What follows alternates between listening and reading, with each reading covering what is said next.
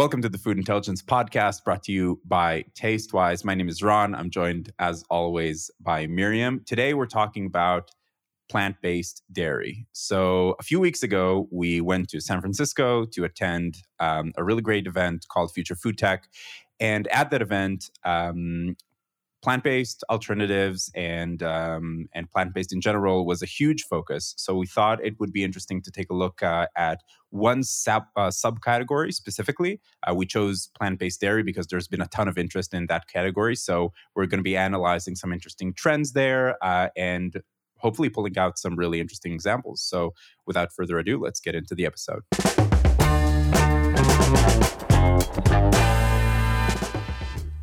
Miriam, it feels like we haven't done a podcast in ages.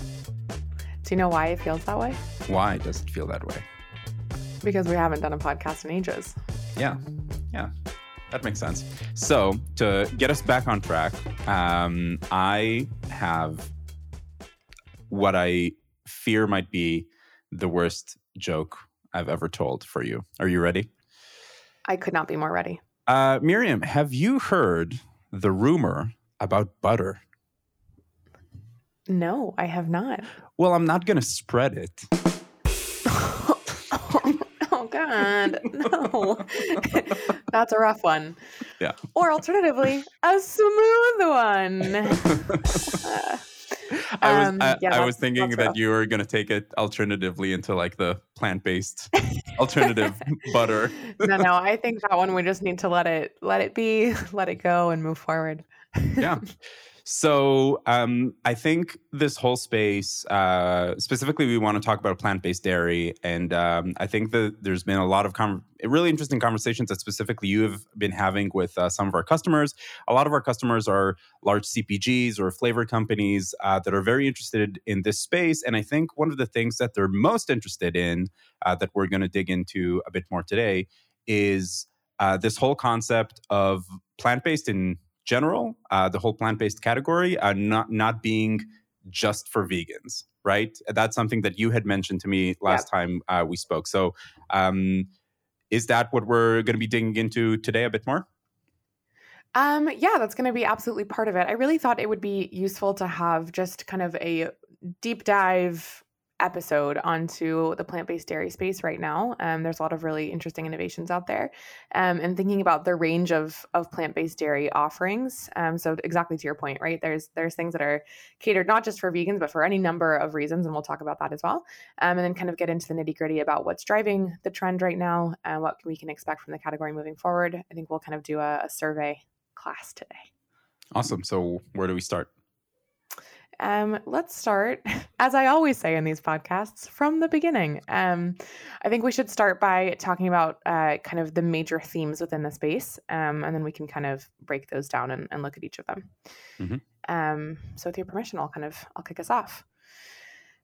So to get started, I really like that you called out FFT, Future Food Tech, in San Francisco. It was an awesome event for so many different reasons, not least among which was the opportunity to be together with so many amazing minds and people who are doing really interesting work across the food and beverage space. And we definitely saw that plant-based was a huge theme throughout the conference. And I know that they're, even hosting future conferences that are dedicated specifically to that category. But we saw so many different players in the space, everything from, big food and beverage, so the kind of major powerhouses who have this as part of their portfolio, to up and coming startups that are creating, one specific product that's working in this space. And we saw, not just from the side of the innovators and from the actual people who are bringing these products to market, but also from the people in the room who are not only working in the space themselves, but are also consumers of this stuff, right? So it was interesting to see kind of the range of types of people who are in the room who are engaging with this. And that's kind of to your point about, what's the role of vegans in this, or people who care about health, or people who care about sustainability. There's so many different motivators for the category. And I think that was abundantly clear in the room. So it's not often that you get to kind of be in a room with 1,000 people who are all thinking about plant-based together and kind of get a chance to see what people are caring about and thinking about. So I think that's a really great intro for this episode. I was just going to say that I think that is something really interesting across the entire plant-based category, but even not just plant-based, but all of the like alternative category. Yeah. And I always go back to the example. We did an episode of the podcast with the CEO of Redefined Meat. Yep. And he was talking about how he himself is not vegan.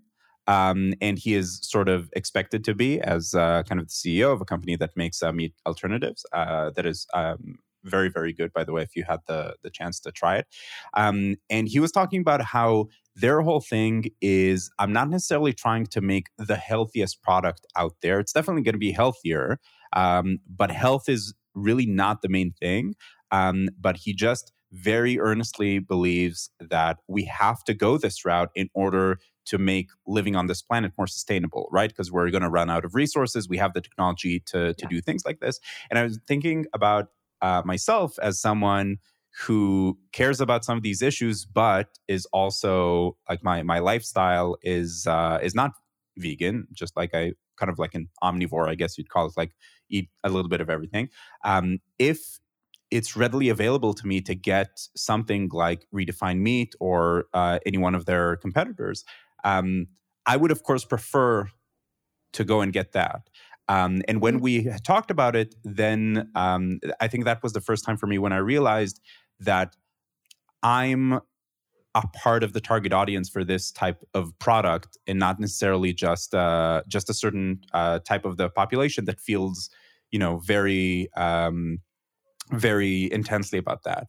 And a friend of mine who is vegan and is an activist and really cares about this stuff recently told me about how he and his wife went to a restaurant, and they had actually, it was specifically Redefined Meat here in Israel. And for him, it really brought back like the experiential eating, just the experience of having meat, the smell, and all of it, while his wife was actually very deterred by it because it was almost like too real for her. It was too close to the experience of eating meat. So I just find it fascinating how this entire space is opening up for all of these different motivations to consume these products, whether it's plant-based dairy as dairy alternatives, and we see this a lot in the beverage space as well, all the way to meat alternatives. Yeah, I think that's a really, really great point. The space is not just for one type of person, I think is the big takeaway there. And brands that are focused on one type of person need to be doing that, or one type of person or one type of need, motivation, whatever, need to be doing that really intentionally, because there is such an opportunity across so many different motivations and so many different audiences and types of people. When I just call it another example, so you were talking about the kind of your thought processes around alternative meats. And just to kind of clarify for those who may be new to the category, when we say plant-based dairy or alternative dairy, those aren't necessarily the same thing. You can have alternative dairy or alternative meat or whatever it is, right? And it not necessarily be plant-based. We have everything from, 3D printed or cell cultured or all different kinds of things. So today we're going to be speaking about plant-based dairy, but I'll kind of pepper in there as well where the insights are actually relevant to alternative dairy as well, or kind of outside of the scope of plant-based. And an example that I'll give about that is our friends at Remilk. So Remilk is a really interesting startup that's creating, their tagline is real dairy, no cows. So they're creating, I guess the phrase would be kind of cultured milk, using animal protein, but not coming from cows. And so their focus is really very much about sustainability and nutrition. So that's a great example of a milk alternative that's not actually, I suppose you could make the argument that it's not actually an alternative, right? Because it's still dairy. But there's all sorts of really interesting questions there. Like, would a vegan be comfortable eating it, right? Even if it comes from animal protein, if it doesn't actually source from an animal. So anyway, there's lots of really interesting, I think, ethical considerations here. But that just goes to show how complex and interesting and I think really fruitful this category is. I wish there was a word like fruitful that was dairy related, but alas, cannot think of one. Every pun that gets away from us. Exactly. Okay, so let's jump into it. So we've covered how the category of plant-based dairy is no longer just for vegans, right? We've talked about how plant-based eating and drinking broadly accomplishes a lot of goals for people across the spectrum, from carnivores to omnivores to vegetarians, vegans, people who are health conscious, sustainability conscious, all this good stuff. And so I really see that there are three categories, and I think, Ron, you called them out really beautifully at the top. Three categories or themes that are worth watching and kind of underpin the category of alternative dairy. So those things are functional health, sustainability, and experience, with particularly we'll talk about today gourmet and what that means for the category, but experiential eating and drinking, sustainability, and functional health. So we're going to start with functional health. For those of you who have been with us for a while or engage with kind of our suite of research and content that we put out into the world, you know that functional health is something that we think about a lot and talk about a lot. For those of you who are new, functional health is basically the idea that food and beverage, and specifically within food and beverage, that food and beverage can offer some sort of health benefit to your life that extends beyond, let's say, nutrition or kind of the typical categories of health, to really impacting and improving the experience of your life. So just to put that in layman's terms, that could be things, like sleep support, gut health, depression treatment, even things like, cancer treatment, which is not on the medical side, but kind of quality of life, to things like skin health, etc. So functional health is really using food and beverage to improve the quality of your life, from a perspective of wellness rather than necessarily what you might go to a doctor explicitly for. So within kind of this concept of health, what's really interesting, and we're seeing this across the industry at large, that interest in health broadly, the concept of health, is actually going down. And you might be like, what? That makes no sense. We're coming out of COVID. Let's hope we're coming out of COVID. You would think that health would be really top of mind, and you would be correct. The idea here is that healthy as a concept is actually decreasing in interest because consumers are becoming much more specific. Specific claims are going up in consumer interest rather than just the term healthy. So instead of somebody looking for, a healthy salad, they're going to be looking for a salad that explicitly supports gut health, right? Consumers are much more interested in the specificity. And we're seeing that across the category. So that means that functional health, right, which are these very specific tailored benefits, have a really great opportunity here for it to come to play. And we're seeing that they're growing a lot. So plant-based dairy is not immune to that growth. And in fact, it's actually really naturally aligned with these concepts of health and wellness. Health is the top motivation behind vegan eating and drinking in the US.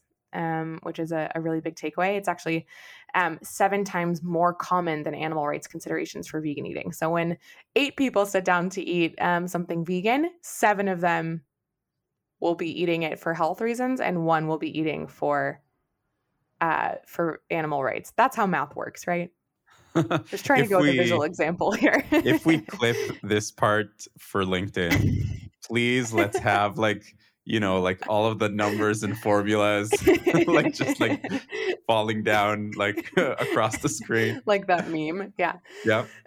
So essentially, so health, let me just get realigned where I was. Yeah. So you were saying it's 7 times more common than animal rights considerations. Yeah. So health is 7 times more common than animal rights considerations, which is a really big deal. If we think back to kind of the genesis of mainstream vegan eating and drinking, which you could argue kind of came around in the 70s, 60s, 70s, 80s, et cetera, that was really driven by animal rights considerations, right? And we've seen a massive, massive switch. And one of the biggest takeaways for us, and this is a story that we love to tell now, when we were at FFT, and again, just to contextualize, the people in the room were a lot of folks who care about plant-based. We actually did a really fun kind of interactive quiz, and we were asking people, what is the top motivator for plant-based or vegan eating and drinking? And we gave them a list of options, and I believe that they were taste, health, animal rights, and sustainability.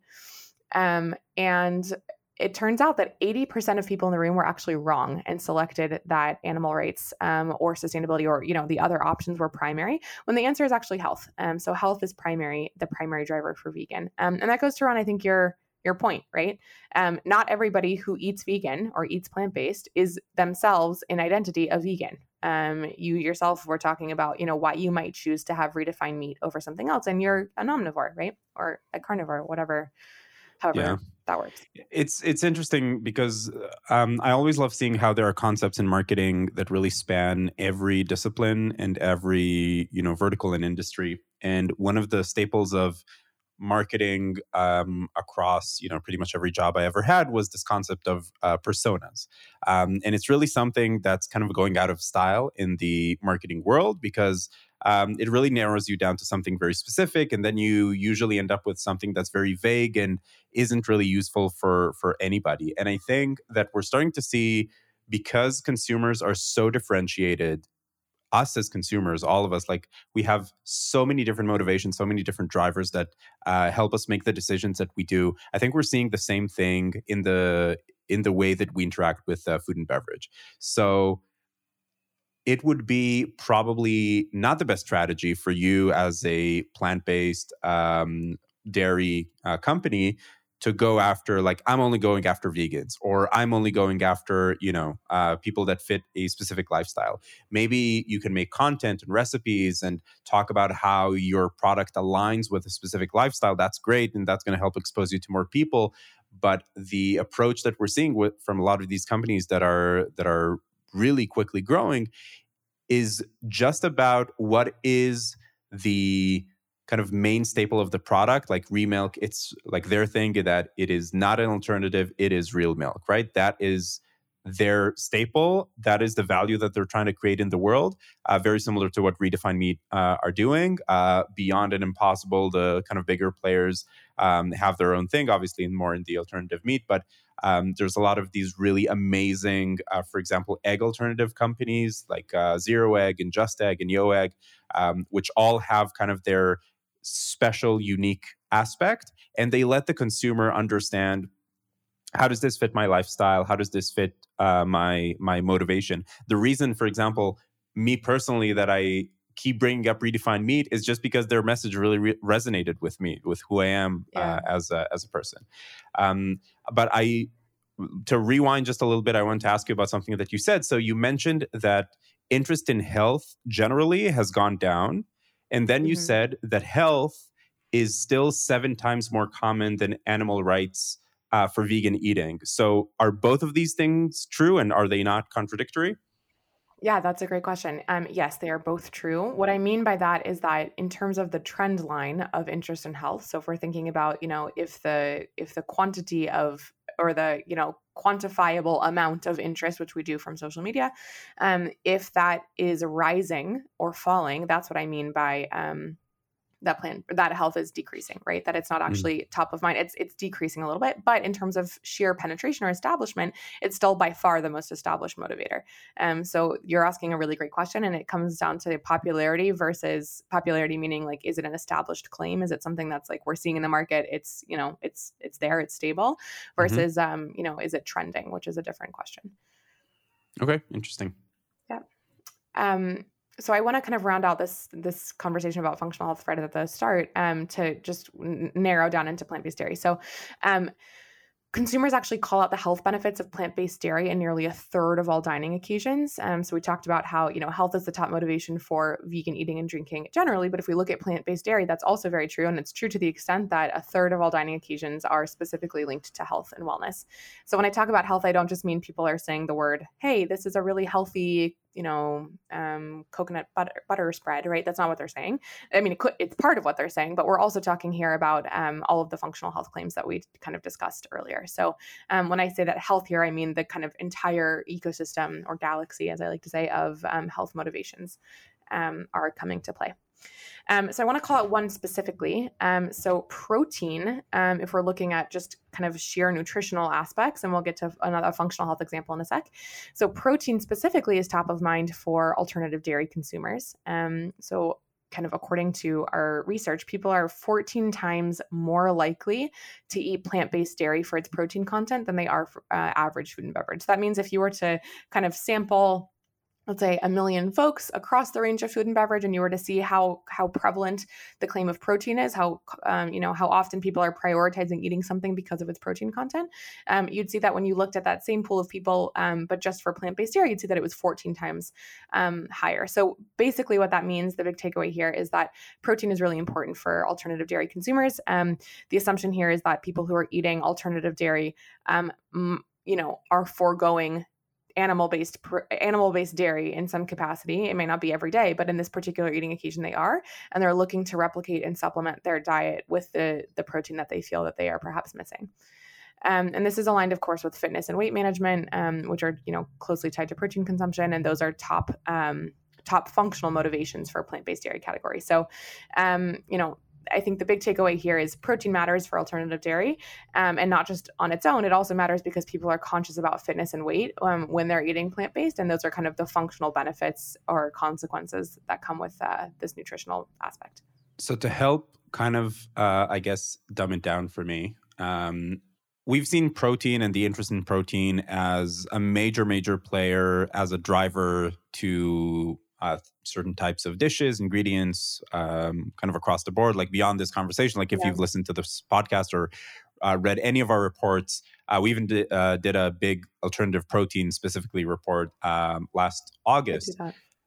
So now, is what you're saying now is that people are more likely to turn to plant-based dairy for protein than they are to just general food and beverage, or even more specifically than that, that people are becoming more likely to turn to plant-based dairy than they are to dairy, like to regular dairy? It's a really great question. The former, not the latter. So we're comparing that to general food and beverage. We could compare that within, dairy and see what the numbers are, but I haven't done that research yet. I imagine that that's probably not the case, that people are turning more to plant-based for protein than they are for dairy. It's probably about equal, or I would even imagine that dairy is probably a little bit, or plant-based or animal-based dairy is probably a little higher. Mm-hmm. But that doesn't mean that's not worth watching, right? I think this is one of those things that, when we think about, I loved what you said before, that consumers are so complex. When we think about the multitudes that are within all of us about our motivations for eating something or choosing something off of a supermarket aisle, there is, always usually a primary motivator, but there's also a bunch behind it, right? So somebody could be meatless Monday that they've extended to be vegan Monday, but they eat dairy the rest of the week. And they also happen to be trying to lose a little bit of weight, and, they're lifting at the gym. And so they're worried about protein content, right? So there's like a million different ways that someone could come to this category. And I think being aware of what your audience cares about, down to the complexity of the fact that they care about multiple things, is a really useful tool. This is a really interesting example of how, when you compare a specific consumer need or, trend or ingredient or whatever it is that you might be researching, where when you compare it to, let's call like total food and beverage one category, like a category that includes essentially all of food and beverage, and that's what we usually call like the benchmark, like versus all conversations about food and beverage.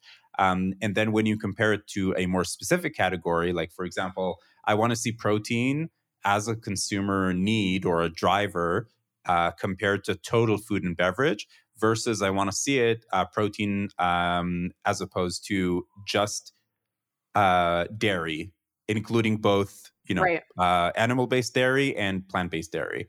And then different trend stories are going to emerge, right? So if you're only researching in one category and not in the other, and things that are adjacent to your category that you work in, then you're probably going to miss out on some really interesting stories.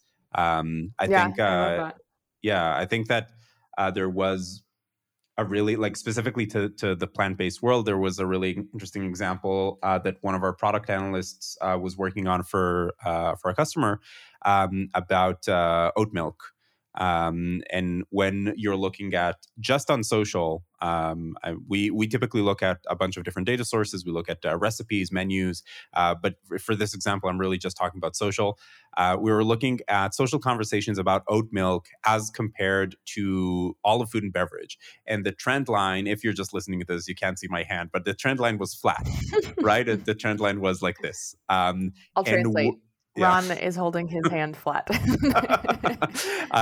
And when she compared it, oat milk versus just the, I think it was just in alternative dairy space, then all of a sudden the trend line, it went like this. It went up and to the right.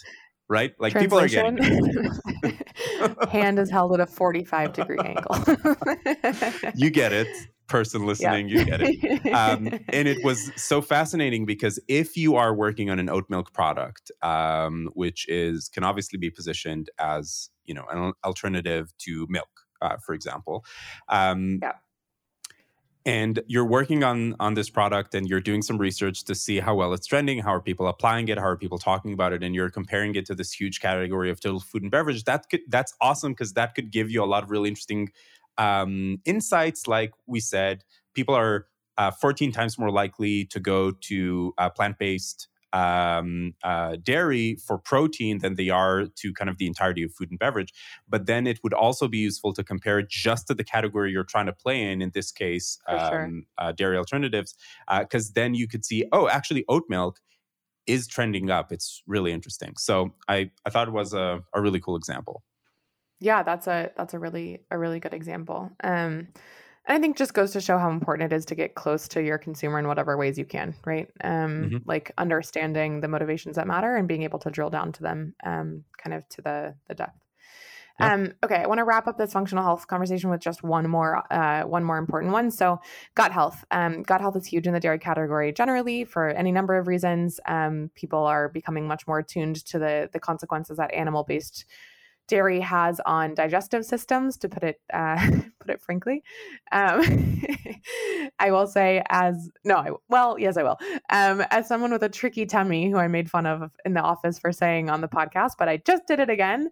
This is something that I think about a lot. And this can extend from everyone who's, lactose intolerant like me, to people who are just trying to, have a more enriched microbiome. There's any number of reasons why someone might be more attuned to gut health. This is also something we're seeing among parents thinking about kids and how to adjust their kids to a plant-based or an alternative to milk that's not rich in hormones or antibiotics or things like that. There's all sorts of interesting ramifications there. Also looking at things, like soy milk and understanding that there's hormonal impacts there too. So people are kind of really thinking about this into the depths of both nutrition and functional health. So gut health is a trending motivation within animal-based dairy, but it also maps to its plant-based partner. So we're seeing that it's also a consideration that people are making when they're eating plant-based dairy. So it's not just that they're avoiding animal-based dairy and then calling it a day. They're actually actively choosing plant-based dairy for that reason, and then choosing plant-based dairy that can support gut health even a step further. So it's not just that they're avoiding the consequences of gut health from animal dairy.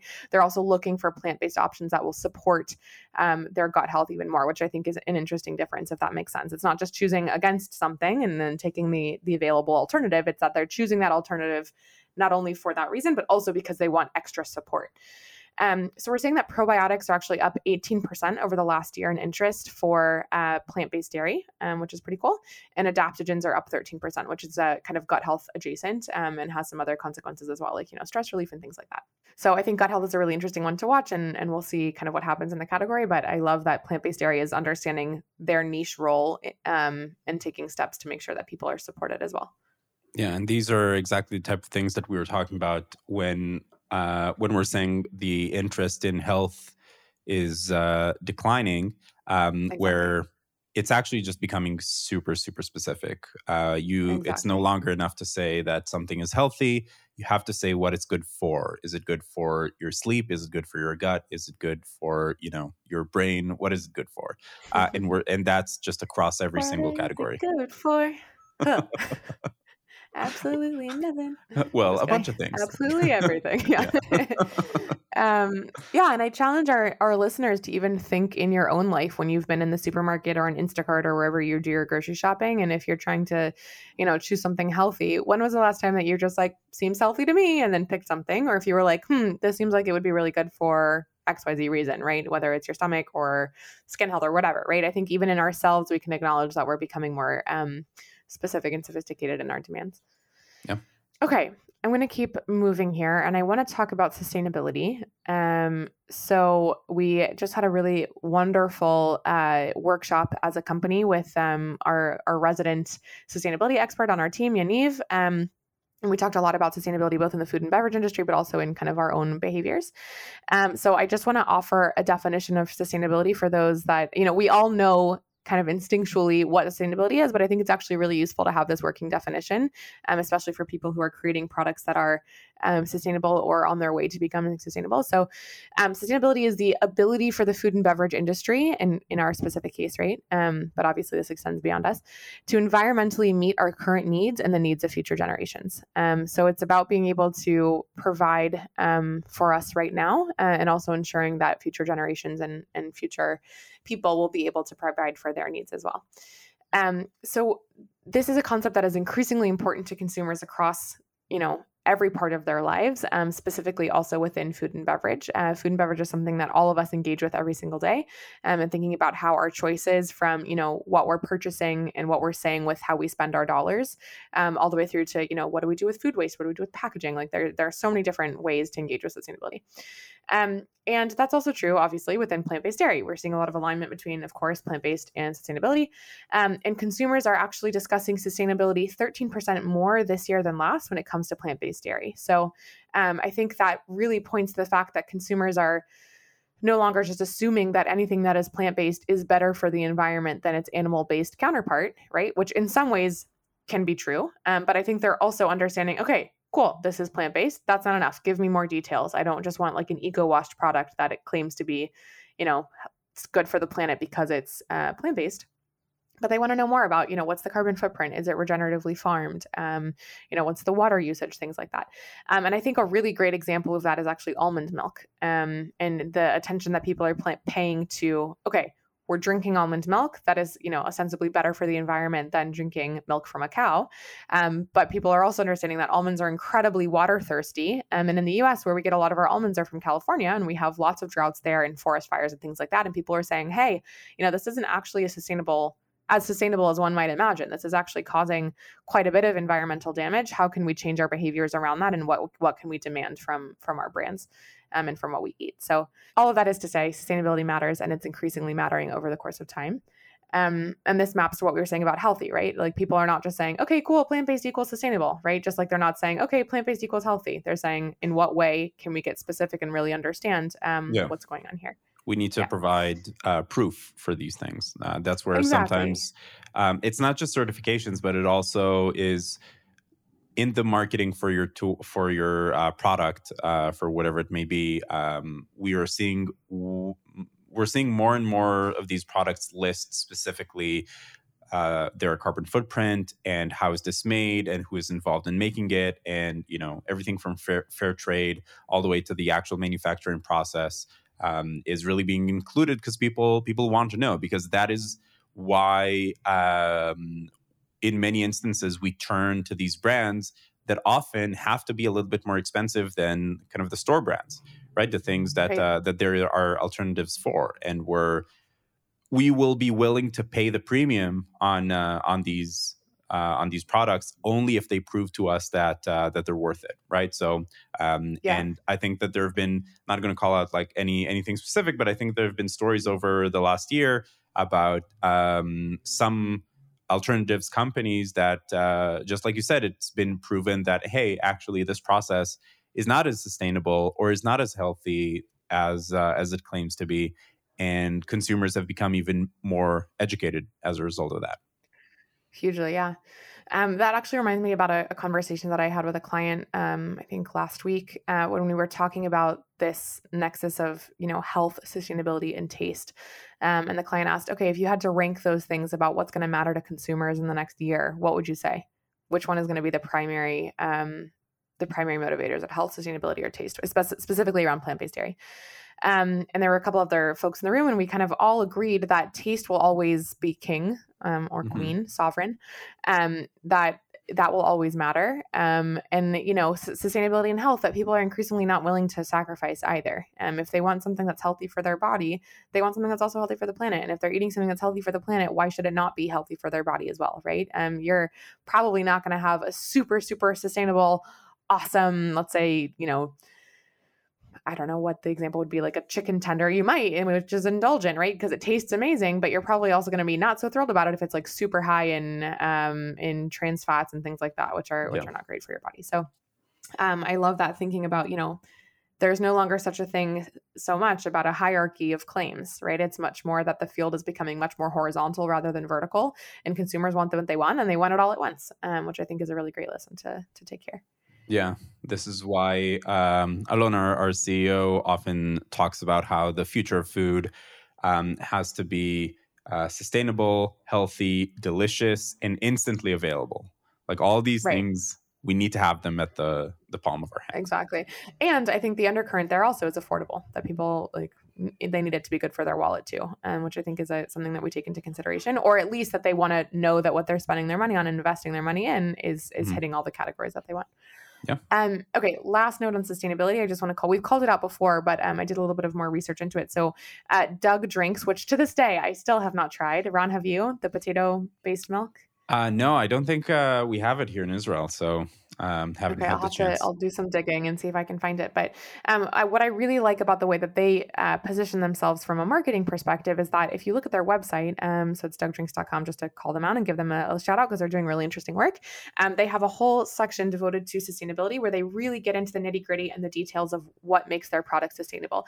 And not only do they talk about, their specific product, they kind of put it within the context of other products. So they compare it to, oat-based products, almond-based products, et cetera. So it really gives consumers the information that they need. They have everything sourced, to great reputable sources. So I think that that's a really great example of not only positioning their product as sustainable, but becoming thought leaders in the space and empowering consumers to make decisions based on, this information, just like you would if you were having a nutrition label on the back of your bottle, right? I've seen some other companies do sustainability facts as well as nutrition facts to help people understand the impact that they're having. So lots of great options here and definitely worth taking a look at. Okay, finally, I want to talk about gourmet experiences, and I think this is where we'll end for today.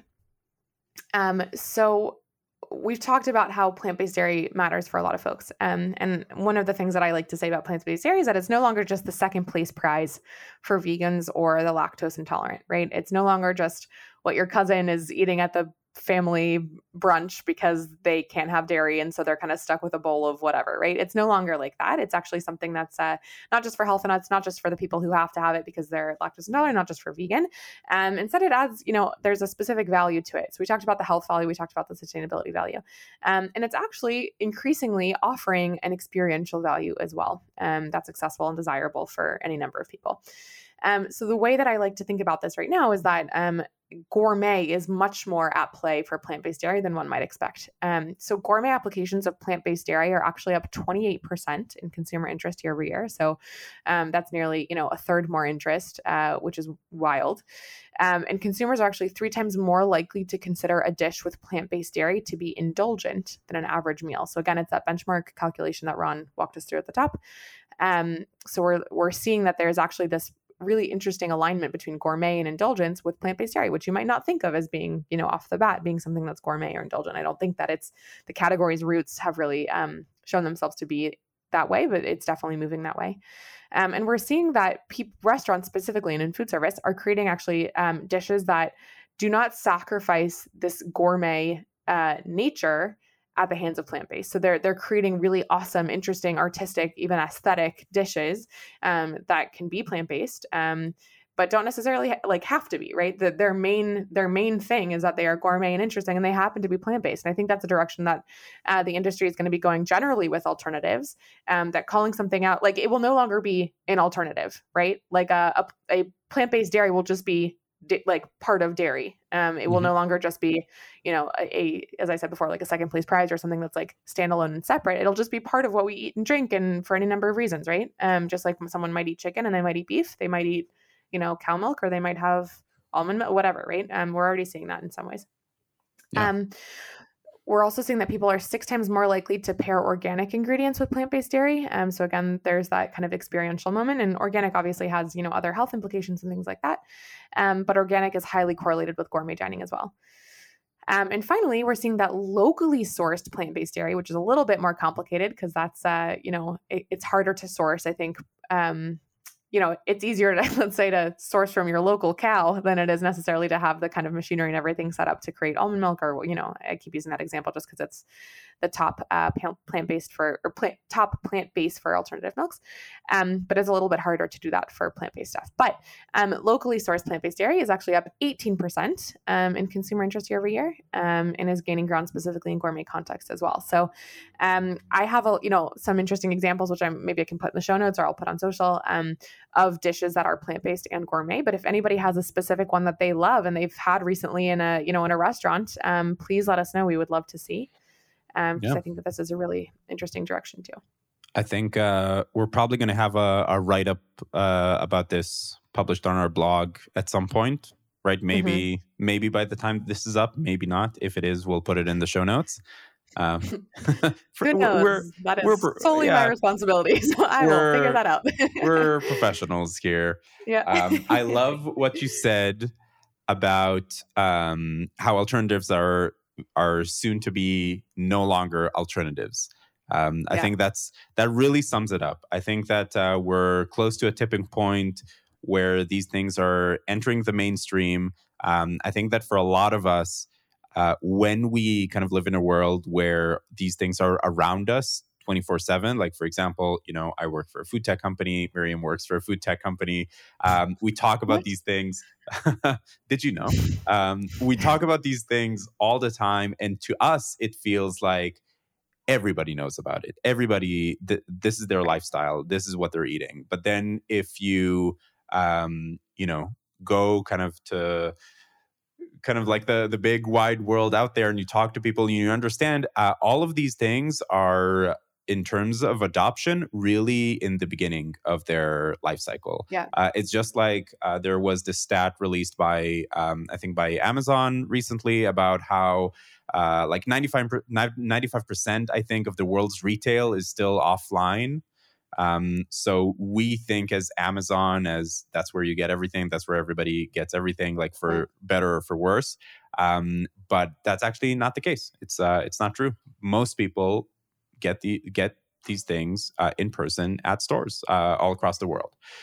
So I think the same is true here, where we think about all of these kind of quote unquote alternatives. Very soon they will no longer be alternatives. They will just be food on their own right. And that's going to be really interesting to see. And it's also going to be interesting for the positioning of these products.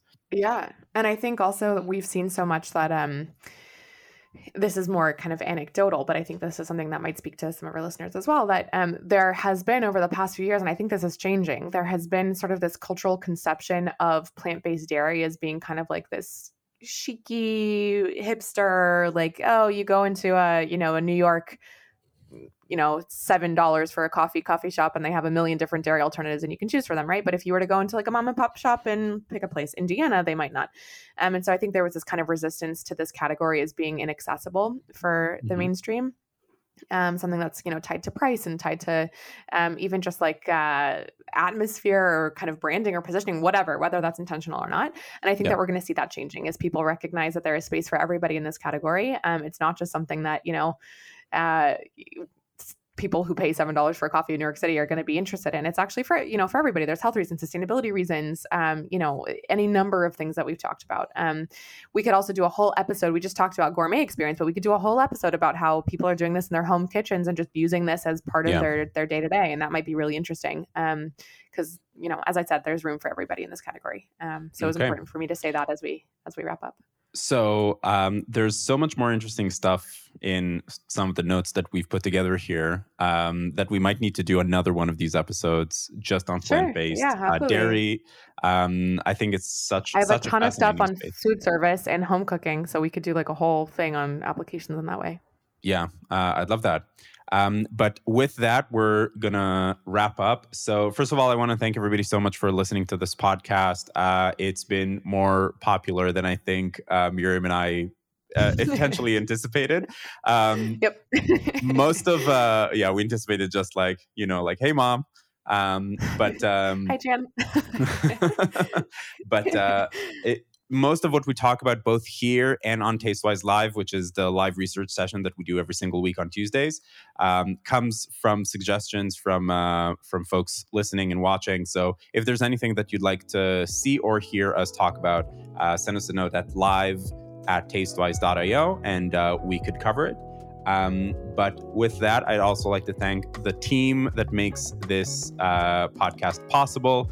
And that is Eyal, Daniel, Ophir, of course, Miriam. Just a fantastic team putting together all this amazing content. So I appreciate it so much. And I hope this has been useful for everybody. And we will see you on the next one.